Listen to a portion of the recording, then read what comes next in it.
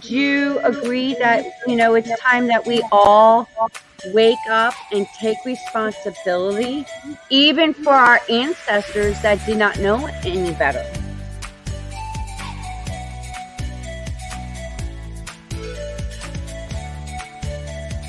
Been waiting patiently to have this kind of conversation.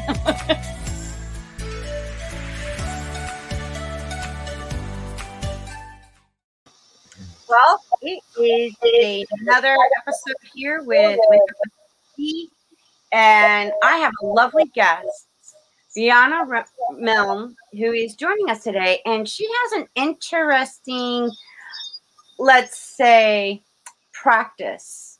She practices in helping you find the hidden root to all your past problems with dating, love, life, and even childhood traumas.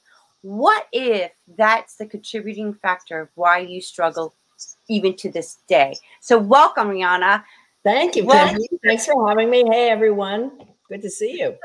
So how did this all begin? Like when did you discover this is what I want to do? I want to be a life love coach. I want to help people. How did this come about for you? Well, I always knew I wanted to be a counselor. When I was a teenage girl, I was modeling. So I get two magazines, Vogue and Psychology Today, because I really just liked the interesting way people do what they do. And as a child, I used to read biographies. I wanted to know how people got famous. I wanted to know their stories. So, and I still like biographies today. So that was an interest of mine since very young. The childhood trauma piece came to me when I had a love trauma, actually the second one in a second marriage. And my ex now turned around at me and said, I don't know why I sabotage everything I love. I don't know what's the matter with me. And this is 10 years after my psychology degree. I've been mental health counselor and I've never seen anything like it. He had a whole secret life. So on the surface, we were like really happy, very romantic, traveled the world. We had this ideal life, planned for our future. Our kids loved each other. It was like this perfect situation with a whole secret life. And I had no idea what caused that. I said, I don't know what it is either, but I'm going to figure it out. Now, I have a triple master's in applied clinical and counseling psychology, and not one time was childhood trauma the term mentioned.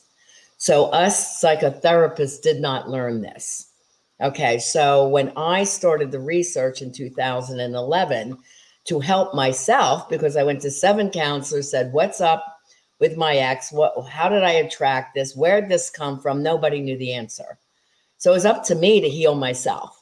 So my research took me into this deep dive. I read a little bit about ACOA work, adult child of an alcoholic, but it was like if you were born in an alcoholic family, that's certainly the traumas, some of them. But there were other traumas that came up, and I started to really look at my experience. I worked in the schools at every grade level, kindergarten through college, and looked at how my students were struggling, and they all came from traumatic, verbally abusive, physically abusive homes, or they were bullied. And I started to add up the traumas I kept hearing about over and over again, because I also worked in a hospital system with kids ages 5 to 19 in their mental health ward. And I worked in a drug and alcohol facility, 2 of them. One was with adolescents, and another one was women from the prison system. So all these different ages and cultures and backgrounds and economic status, it didn't matter. These top 10 traumas kept coming up. And then I created my childhood trauma checklist. And I've been using it with everyone. I said, oh my God, this is amazing. And I wrote my book, Love Beyond Your Dreams, Break Free of Toxic Relationships to Have the Love You Deserve. A lot of that research was cut in there, but that was the earlier research. So much more has come out since. And I'm working on another book on childhood trauma right now. But that went to #1 bestseller because it was the beginning of talking about this topic and people finally understanding, why do I do what I do? And when I sent it to my ex, he goes, oh my God, put my picture on the front cover. I'm the poster child of this. And sadly, he had 9 out of the 10 traumas and pretty severe, but it really led to my understanding, his understanding, my forgiveness and love for what he must have gone through. And by then, I had annulled the marriage. And, when trust is broken, trust is broken. So whether he took that and ran with it to heal himself, I don't know. But it was the beginning of my healing and then healing many people around the world. So I took my pain and made it my purpose and my passion. Wow. And also in your research on childhood traumas. Now, I don't know if you know Greg Braden. No. Okay. Look him up. He's earth science, life science, and he's along with Dr. Bruce Lipton, Dr. Joe Dispenza. They're like, okay, to me, yeah, I know Dr. Joe. Okay. So he mentioned something and it just like a light bulb went on. And I was like, oh, that makes sense. He said, think about this. You are a woman carrying a baby in your womb. Everything you feel, everything you experience, stress, whatever, abusive relationship, that baby is experiencing it. Absolutely. Too. Yes, I have research on this. Yes, I can't remember all the authors of all the books I've read, over 400 of them, but yes, that is true. So then my question when I had my aha moment was, hold up a second. I was in my mother's womb. My mother was in her mother's womb. So how far does this emotional energetic trauma go? Well, it is proven to go through at least 3 generations. However, they're saying now probably even more. There's new facts out this year that if one of your ancestors was part of the Holocaust experience and survived it, and then they had a child, and then that child, their actual DNA has changed, you'll see higher propensity for anxiety and depression in the offspring of those of the Holocaust. So it is going back even further now. See, there's always more information coming out because this is relatively new science, that's emerging on this. Yeah, because it changes you can change the epigenetics, but if you don't understand the epigenetics of why you're going through something, because energy turns into matter. So how you constantly think, feel, what you do it's like reliving, replaying over and over, not in just your mind, but in your body until either something drastic happens, to wake up moment, or the overly anxious mother will tend to have the overly anxious baby, but also during birth. If the mother can't attach to the baby, there's now anxiety, or if a mom's depressed, there's attachment disorder usually. So, is it nature? Is it nurturing? It's both, right? It happens genetically, and it also happens to create the norms of the family that you've grown up with. And this is why I say childhood trauma is not anyone's fault.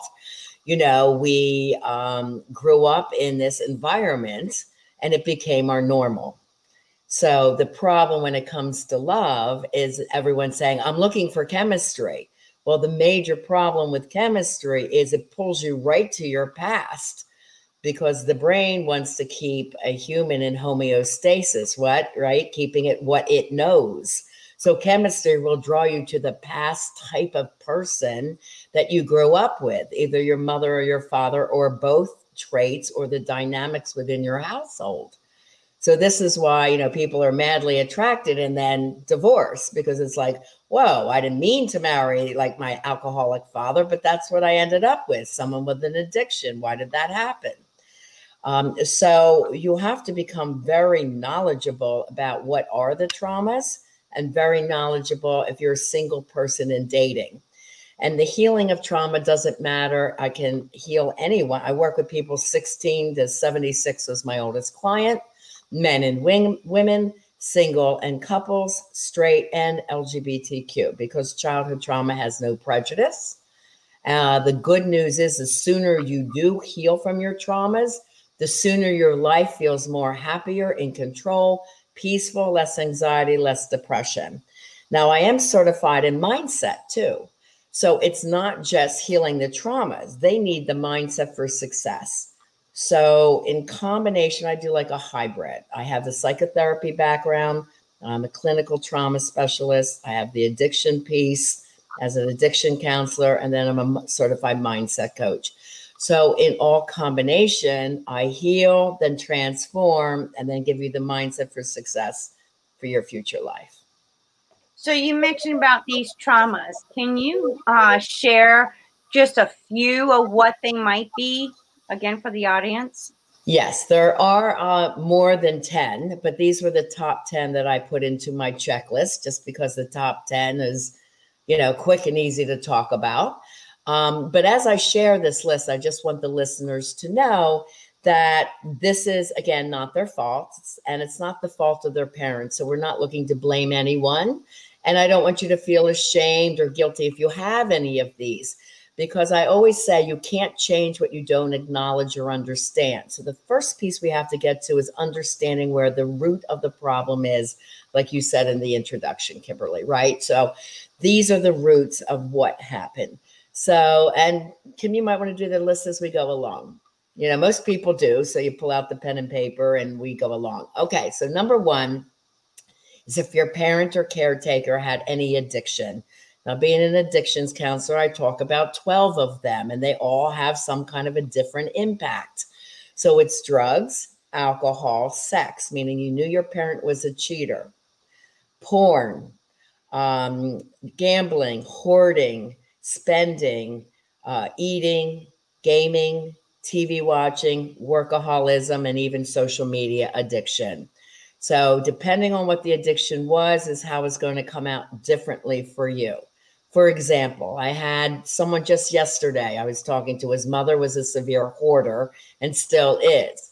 So he is overly perfectionistic and drives his partner crazy, wanting everything to be neat and just so. Okay, so again, that was that addiction he grew up with. So it would depend on how it plays out in your life. Okay, second is verbal abuse or verbal messages. This one tends to show up hugely in life, love, or business. So it could have been watching your parents fight. It could have been them yelling at you, verbal put downs, never hearing the words, I love you, which is huge with the baby boomer generation. My generation. I was on the beach one day, 9 people on my age. We all said, we never heard the words, I love you. And I had to train my mom to say that when I was 25 years old. And it's like, Mom, your 5 kids need to hear these words. It's important, So then she started saying them. And she said, well, these aren't words I heard of. I grew up in the Great Depression. It was all about work and survival. So see how the generation plays on that. And then I made sure I told my kids constantly, I love you. I'm proud of you. Because we didn't hear compliments either. We got love when we produced. So it produced a whole generation of workaholics. That's how we got love.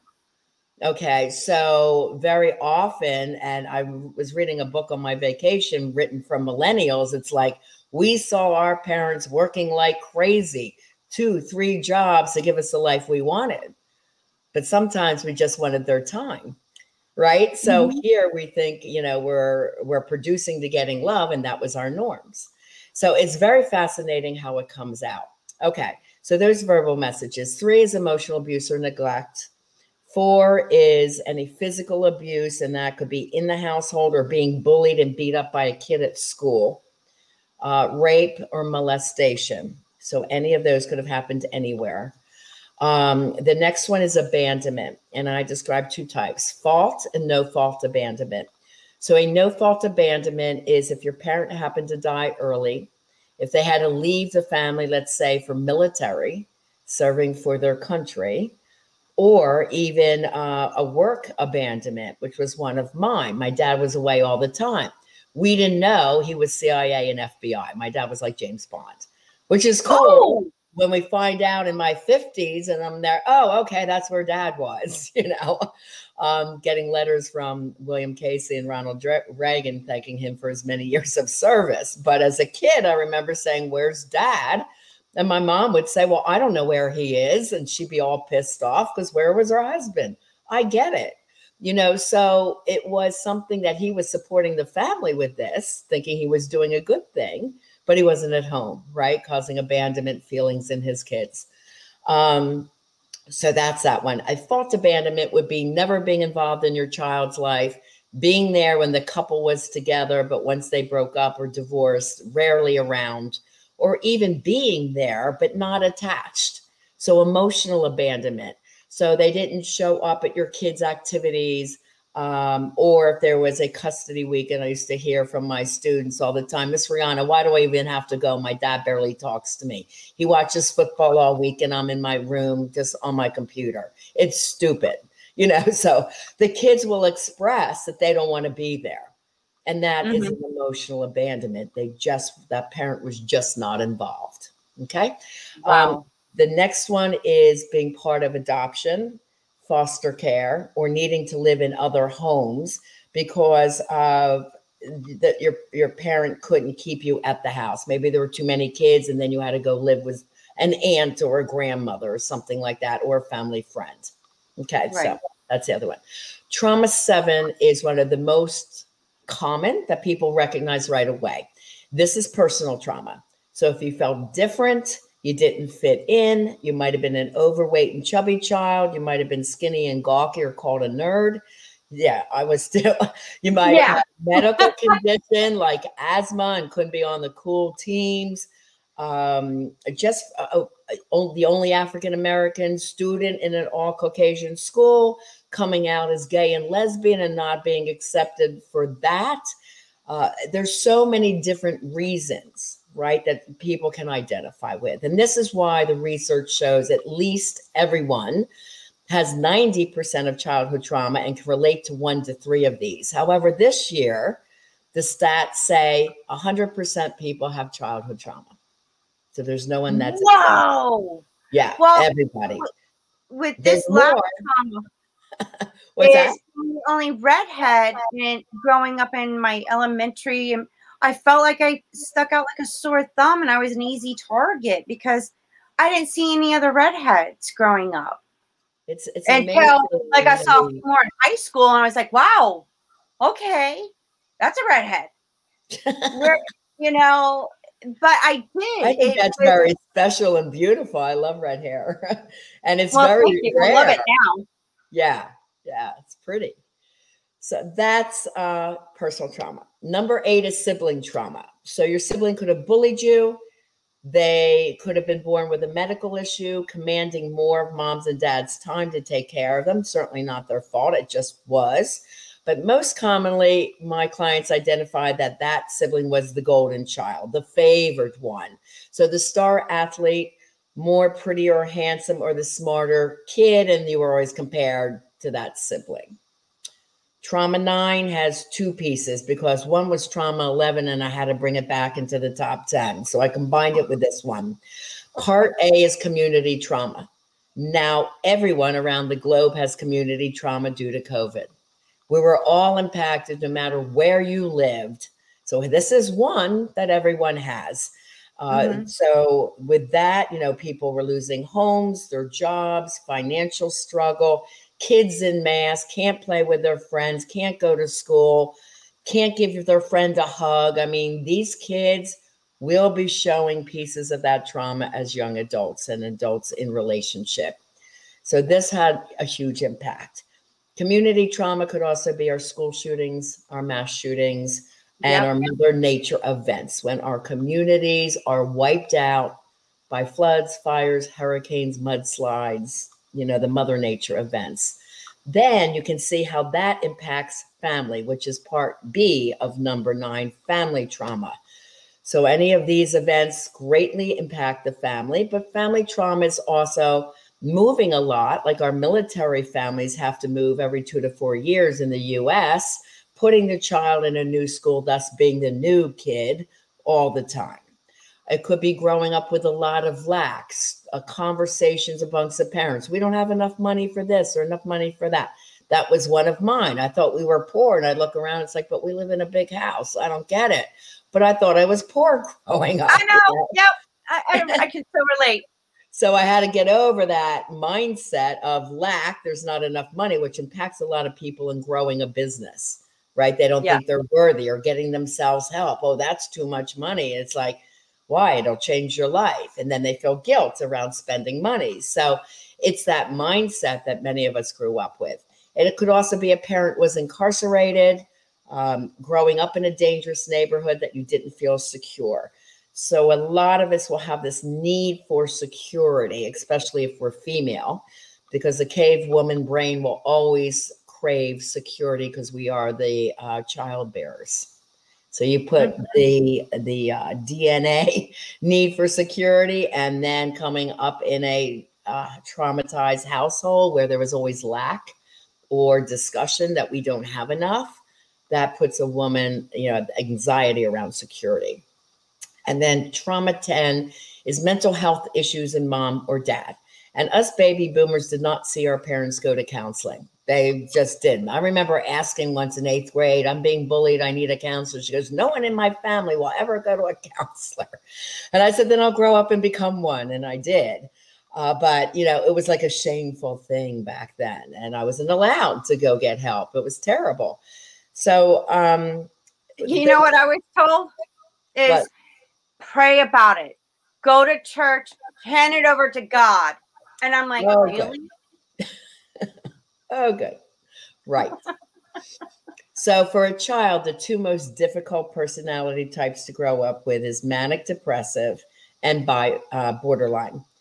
So bipolar is manic depressive, and that could show up anger as depression shows up as anger, checking out emotionally, or extreme fatigue. And then a manic phase could be a high and happy phase, but it's often tied to an addiction, like a drinking spree, an eating binge, a spending spree, a gambling spree. That's a manic phase. The borderline to me is the most difficult. This is a parent with real erratic moods. So when they were good, they were great. When they were bad, they were horrid. And a kid never knows what mood is going to be in that parent. And when they get mad, they would flip out at something that nobody else would get mad at. So that's borderline in a easy way to describe it. And those are the 10.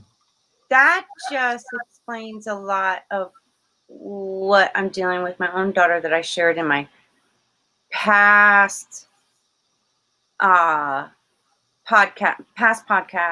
and show. But it was what stemmed it or opened up that bomb was she was in a car accident. She was already feeling anxiety because she was driving at night, blew a tire, had no idea.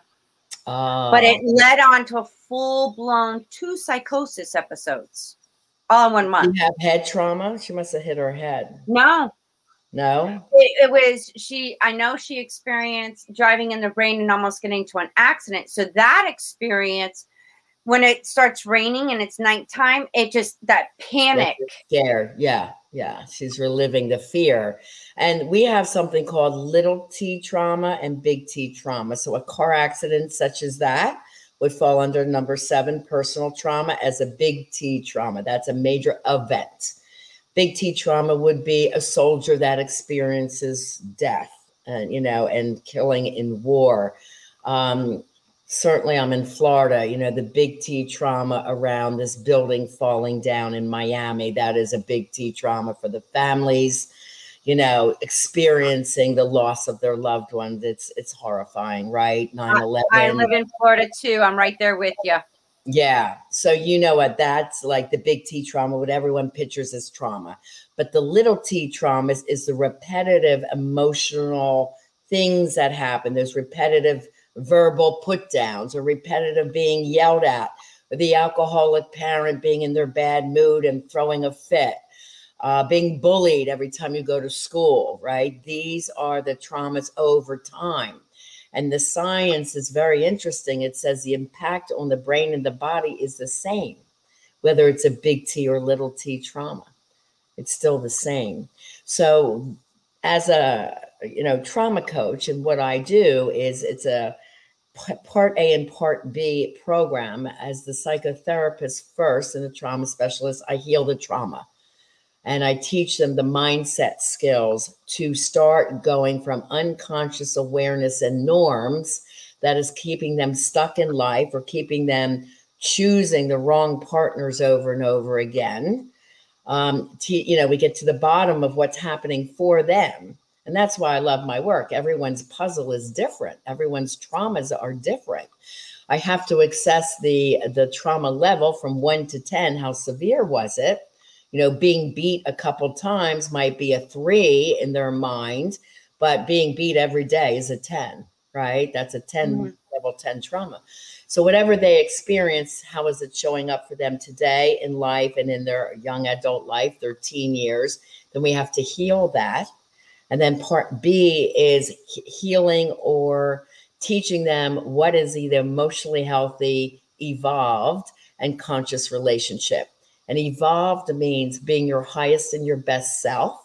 So when we heal this and create that life you desire, you are your best self. And then you're going out and dating or bringing to your marriage partners the best you. And then everything improves in your life. Your business improves. Your life, if you had anxiety, depression, that tends to go away. My people don't stay on psychotropic drugs.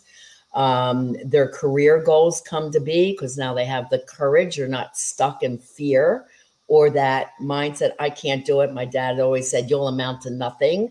So that message keeps them stuck, right? So we get them beyond all that negativity, this what we call negative fear-based mindset, and teach them to live in the light where the positive messages are for themselves. Wow. Yeah. So, yes, trauma and mindset in regards to love and relationships, it being in the environment, what was taught through not only our upbringing, but our society and religion. It's like a misconception of what love is based on what you see, what you hear, and what you believe. But is there truth to we are love and we can find it deep within? It's not something that we're taught to believe. It's on the outside. Okay, Really, so there's a couple questions there. So let me stop and address those first. So yes, every baby, I believe, is born perfectly, right? Our society makes us imperfect, and we are always imperfectly perfect as we're working to improve ourselves throughout life, right? That's okay. In Buddhism, we call this the Earth School, and that's what we're here to do, to be better evolved people. But what happens when it comes to love, like I said, we go from unconscious chemistry. Why? We were taught the handsome prince and Sleeping Beauty will come and kiss us and we will go off and live happily ever after. Every one of the stories was we go off happily ever after, but it was all based on what we look like. The attraction factor, the chemistry, but we already know chemistry is pulling you to the dynamics of the past because that's where the brain is comfortable. So we have to go from unconscious going on with just what feels good to full conscious awareness, or for my singles, I call it conscious dating. Okay. And there's a whole lot of skills my singles need to learn about dating to pick an emotionally healthy partner and not fly on chemistry. So we have to heal, again, the traumas, and then they learn the skills. But let's talk about how childhood trauma shows up. So jealousy comes because you usually had trauma number 2 and trauma 7. So if you were bullied in school and called a dweeb or a nerd or you're not pretty, you're always going to tend to feel not pretty enough or not sexy enough for those deep wounds. And the verbal messages from mom or dad is like, go change your outfit. You kind of look fat in that, or whatever. Those put downs, those verbal slurs, and you put those, and you could have heard them from a coach or a teacher. Think about the sports, what are you doing? The football coach, I hear them in my mind screaming and putting down their kids for not being good enough, right? So these messages came from people who supposedly loved us. And that's the problem. We have to overcome those messages that are embedded in our brain. And it was funny. I was home over the holiday weekend and talking to my brother about our childhood traumas.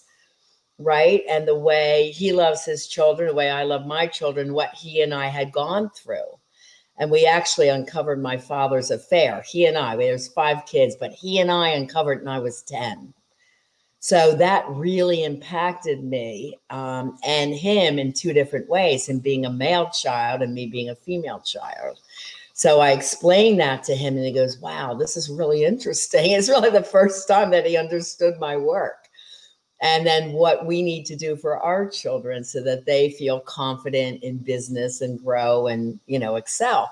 So, and we didn't hear the words, I love you. We never heard compliments. So he wasn't used to doing that for his son. And his son's there like, why don't you show an interest in my business? Well, my brother's interpretation of being a good father was I always wanted to be home for dinner and be active at my kids' events, which he was. So in his mind, he was a good father. And I said, and you are. But these things that weren't normal for you, that you don't even think about because they weren't normal, because mom didn't say, I love you, your kids need to hear those words.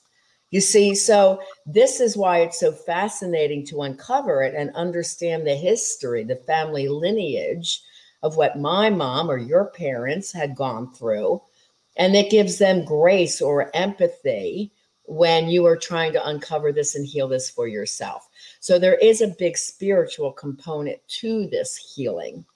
And a lot of people that came to me, it's like, no, I hate religion. It's like, great, because this is not religion. This is spirituality. 2 totally different things, Right.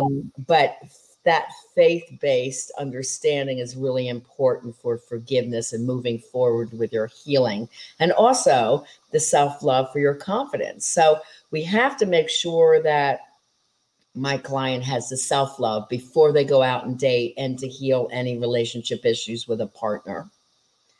So when they have that, and they have the understanding, they understand their emotional triggers, they have all this set of skills to use in case they're emotionally triggered, then those emotional triggers get less and less and less.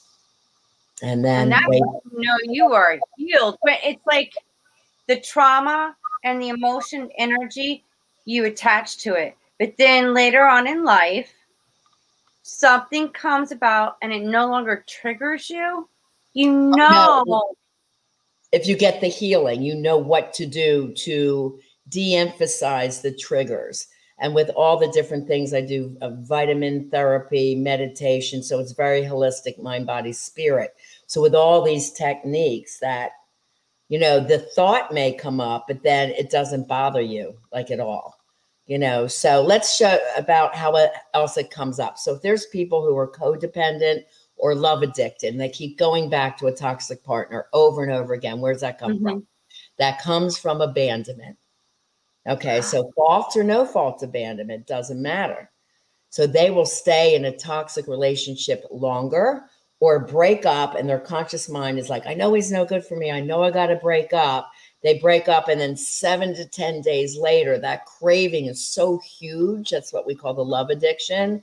The partner keeps apologizing, I'll change, and you want to believe them. And you crave that love so much that you did not get due to abandonment issues or the inability of your mom or dad to show love. So they keep going back, right? We call that relationship repetition syndrome. And the research showed people go back an average of 7 times in this toxic cycle until they finally just break and say, I can't do it anymore. Right? 7 times? 7 times. Wow. Mm-hmm. Or our ask can happen where I call it same person, different face. So the same personality type over and over again. It's like, all right, I'm going to read 100 self-help books. I'll sit on all these free class. I'll listen to Rihanna's podcast. I know I'm going to get it different next time. And then they get the same kind of person. They can't figure it out. So that's why I have to do the deep work. And most of all my work is one-on-one. So, when we figure it out and then we know what their trauma pull is, then I can change it for them. It's very individualized. Well, then it would be safe to say it's like sometimes you need to have another perspective, of looking at what's truly going on, because a lot of times, especially you just mentioned about, self-help and all this, and they're like so thinking it's one thing, And that's great because they're trying, making an effort to help themselves. Right. But there's like not understanding, like, well, what if there's something deeper that I It's can't? the deeper childhood wounds we have to get to the bottom of. Now, let's talk about perfectionism and control. This comes from a very chaotic household, right? So that's when, let's say the house is a mess, or the mom was an alcoholic and she just couldn't deal with the cleaning. This person will usually grow up wanting things in place, or everything has to be perfect. And the control can be good at work. You can really excel when you have good organization at work. But then if you try to control your partner, that usually causes a very traumatic relationship. So control in relationships is not good. Okay. What else? Let's say blaming behavior, failure to take responsibility when you hurt someone else's feelings and they keep turning it around and blaming you.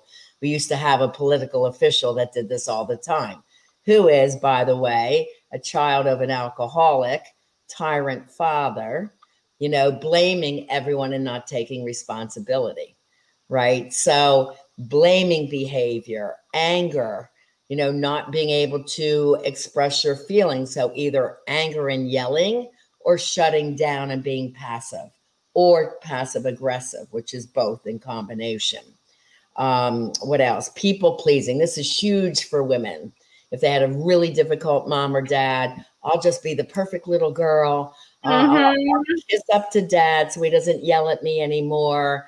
And it becomes, all of these become survival coping mechanisms in the child's mind. If I'm really a good child or bring home A's, they're not going to yell at me, right? So this is where this is learned.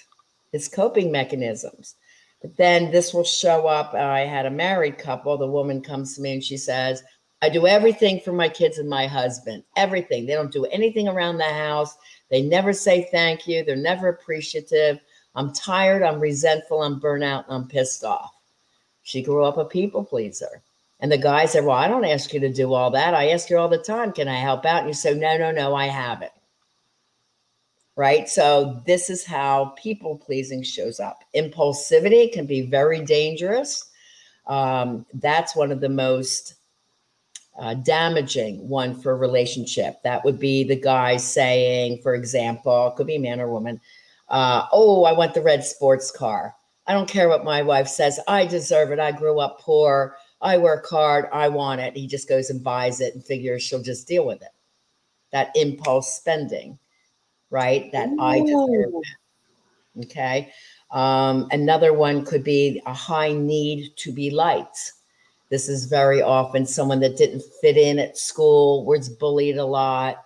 So they want to, be liked by their peer group or respected. A lot of our actors and actresses, because I work with celebrities, have imposter syndrome. They work really hard, make it, and then they sabotage, drink too much, party too much, because they're like, oh my God, like, when am I going to be found out that I'm really not good at this, right? Or I'm not really perfect. So that perfectionism and the imposter syndrome plays a lot, even with star athletes, that kind of thing too. Wow. That's so much. It's so broad. That's why the individual work that I do, I can key in right on that specific person's issues. Wow, that's impressive. And you talk about psychological, emotional, and spiritual components. Mm-hmm. Can you enlighten of how those go in tangent together for conscious love? Yes. So conscious loves mean you know exactly what you do, say, write, or text. You always think, is this good enough for me? Is this good for me and everyone else? It's not harmful. So we have this pause and that spiritual thought, and that's what being conscious is about. We think first. Most people just go out and date, they drink, they just look for chemistry, and that's it. My people have this set of skills, 24 questions that they ask on date 1 or 2. They know if this person is emotionally healthy, consciously aware and evolved or not.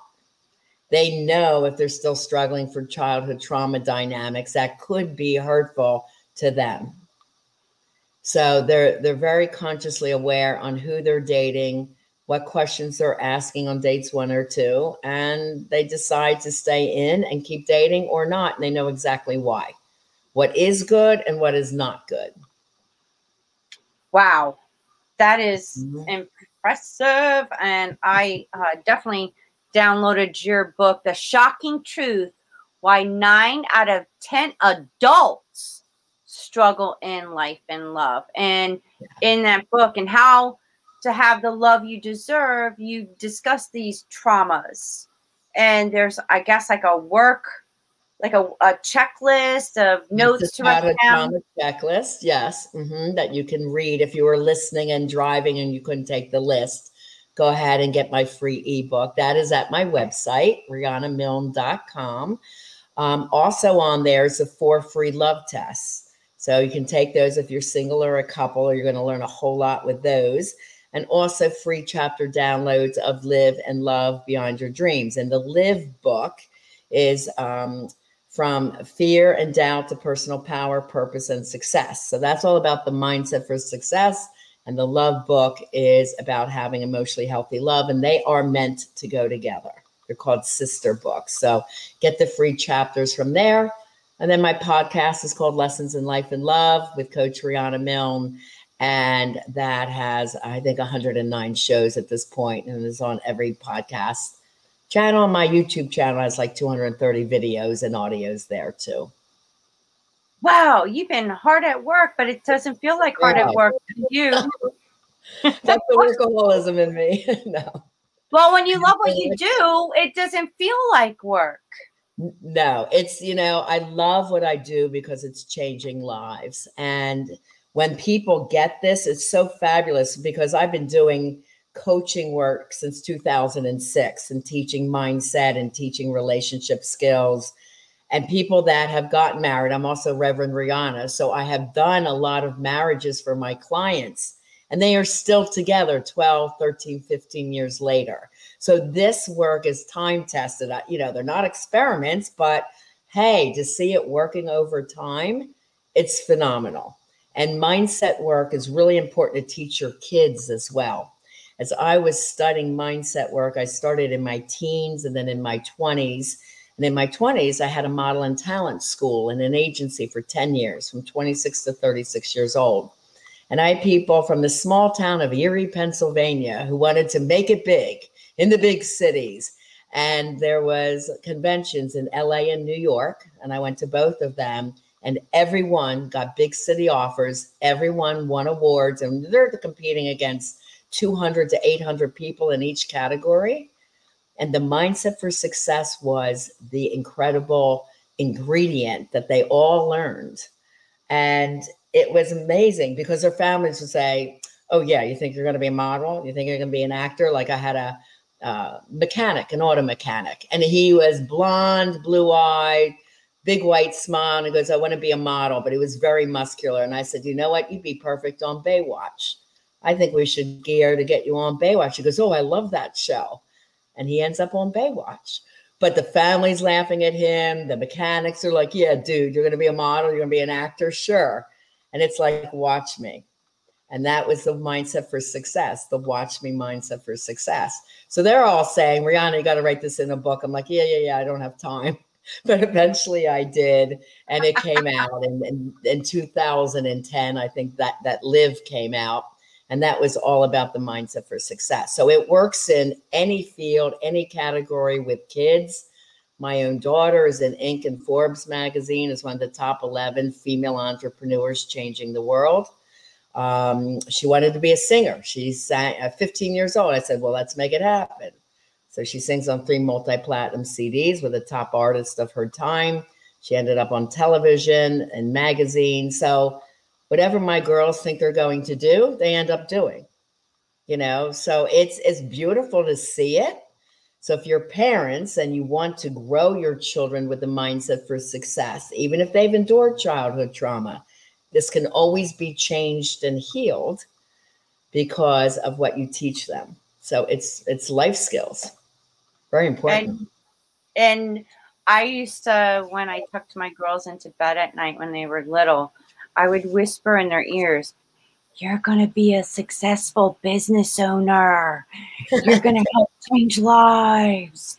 Yeah. Every night when I could, while they were sleeping, it was like a positive reinforcement going down to that subconscious mind of theirs.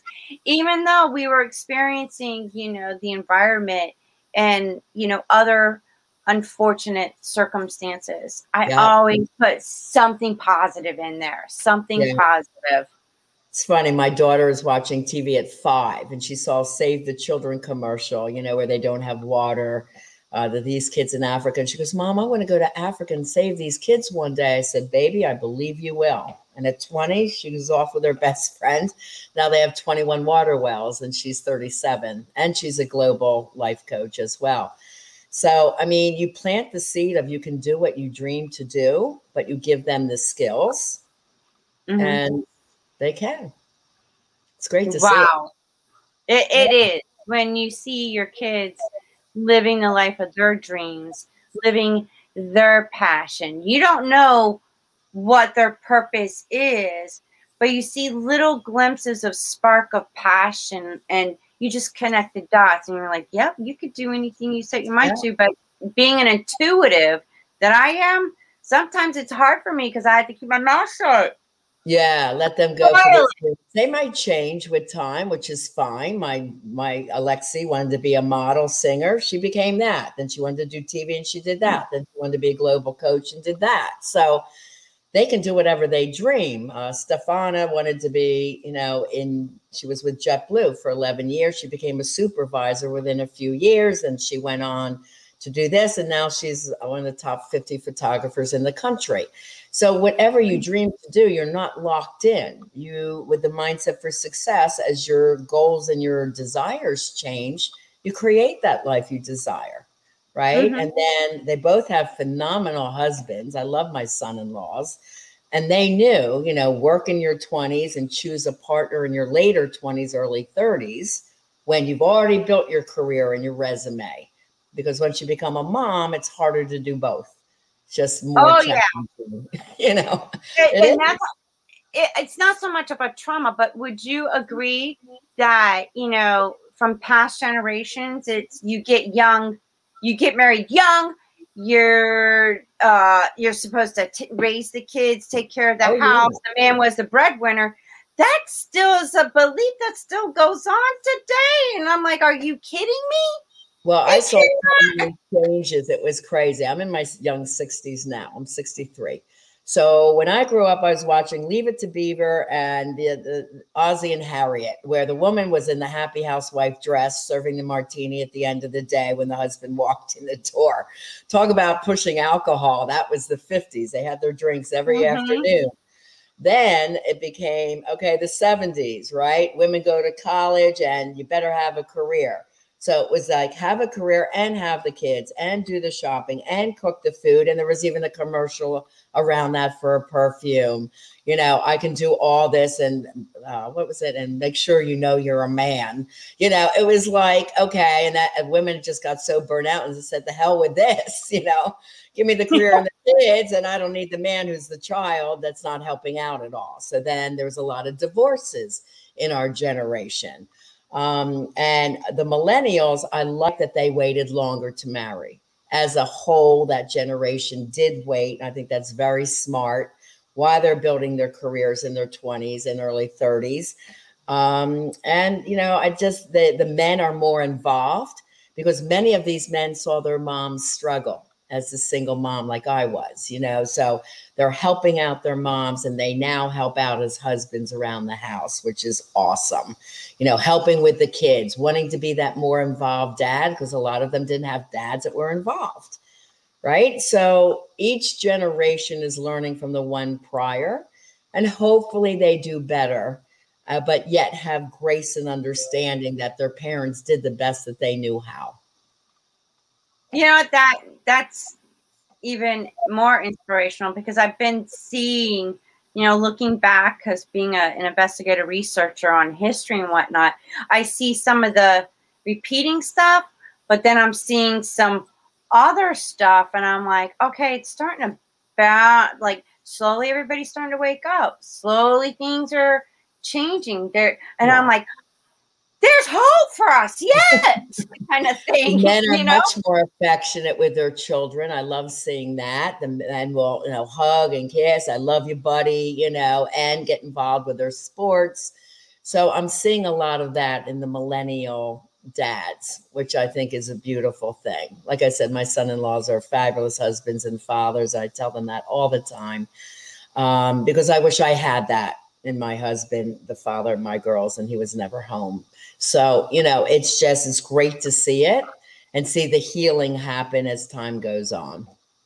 Yes, absolutely. I've experienced it. My daughters have experienced that, the absentee fathers, and, they're there, but they're not there kind of thing. And, coming from, have you ever heard this quote? It's like the first relationship that a girl ever has from the opposite sex is the father. Absolutely. And the first relationship the son ever has is coming from the mother, which sets them up of what kind of partner absolutely they attract. Like one of the questions you want to ask for my singles, tell me about your parents. Simple. It doesn't sound like a job interview. It's just conversation. If a man was a mother hater, hates his mom, never healed that, still angry, barely talks to her, very gruff with her, this is how he's going to treat his wife. Mm-hmm. Okay. Respectful. If the father was abusive to the daughter or the son, but different dynamics, but let's say the daughter, then she will be very emotionally triggered by an abusive, angry husband. So depending on the other dynamics that she tells me about, then I would know how to heal that. And actually, my clients get so empowered and they learn to find their voice around their feelings and their emotions that now they start teaching their parents. They teach them their boundaries. They teach them, like I did, Mom, you need to say the words, I love you. It's really important for your kids to hear. So we learn to teach our parents, but in a kind and loving way, not angry, not offensive. And nor do we take anger coming back or criticism anymore, right? So I see my clients do very well with that, changing that parental dynamic. Wow. And one more question, saying I love you. I think I've heard this, right when I'm about to get in trouble and get a whooping or a spanking. I love you. This is going to hurt me as much as it, Well, that's not the way to say it. No. Yeah. So, but I love you, but this is, I think there causes confusion on what that love is. Of course it is. That love equals abuse is what they were teaching. Mm-hmm. Someone abuses you or hits you, that's love. That's the message you're getting as a kid. Not good. The word discipline is from the Bible. It means to teach. We as parents are supposed to be teachers. Our kids are not supposed to know better. You ever hear parents say, you should know better? No, they shouldn't. They are not in their full maturity mindset and their critical thinking to the ages of 23 to 26, 23 for girls, 26 for boys. So no, they're not always supposed to know better. So when there's trouble or a problem, you teach them, how would you solve this? What would you do? And us doing a podcast on parenting is a whole nother lecture for me, because I used to teach in the schools and to parents. So, but it's really important that you are a teaching parent, not an angry one, because hitting or screaming at your kid is going to teach them to do that back. And you'll start seeing the signs of that as teenagers. Then you'll say, I used to have parents drop kids off to my therapy practice and say, fix my kid. I'm like, I don't even want to talk to your child first. I want to talk to you. And it's like, what kind of anger and yelling's going on in the household? The father's there, there's not much. And the mother's there, yeah, you yell all the time. So I said, your child is mimicking what you've taught them. Why are you saying he's wrong? Now they're doing what you showed. This is how we handle our problems. We yell at each other. So I have to retrain the whole family in communication skills. Wow. there's all different dynamics. Like I said, that's why I do mostly one-on-one with people. And if people are curious about finding out the root of their issues, on my website, again, RihannaMilne.com, there's the first introductory session right now. It's only $47. I spend 1 full hour with you. It's a $497 value. I do 5 assessments. I'm real quick. In 1 hour, I get to all the problems, put the puzzle piece together, show you why you're doing what you're doing, where it came from. And then the last half hour, you ask questions. And if you're curious about what coaching would do, you ask me at that time. But it's 1 hour for only $47. So a lot of people take advantage of that to get the understanding of what's going on. Well, you know what? I'm a curious type, and I know I can use some improvements. And there's probably some things that I'm not aware of. So I'm going to sign up. You got now going, wait a minute, I need to figure this out because there's something really going on. And I'm not going to discuss it right now, but you know what? I'm going to go ahead and do it because I deserve, the truth of what might be possibly holding me back and what I'm attracting. Let's just put it that way. Yes. And I am so excited because now I look forward to getting a session with you. There you go. So, it's all around the world. That's why it's beautiful to be a coach. And, I just use Skype. It's simple. It's easy. And, my clients really, really learn a lot. So. Well, I look forward to them looking for your, all your website and links and everything is already listed. And I wish you the best of success. Thank you so much for stepping up, showing up, and doing what you're doing. You're doing an amazing job. I'm just so thankful and honored for just even having this moment with you. Thank you so much for helping me change the way the world loves. I really appreciate it. And for your listeners, if I can help you in any way, just reach out because now is the time to create that life you desire and have the love you deserve. Don't wait. Absolutely. Well, there you go, everybody. I hope this was helpful, that you start thinking about what might be the root and hidden issues going on, why you're not living the life that you deserve or having the love that you deserve. So stay tuned for the next episode coming on with Wake Up with KC.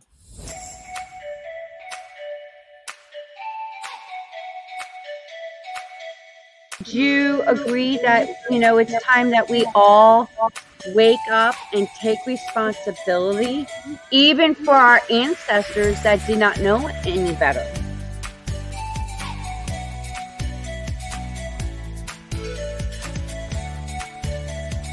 Been waiting patiently to have this kind of conversation.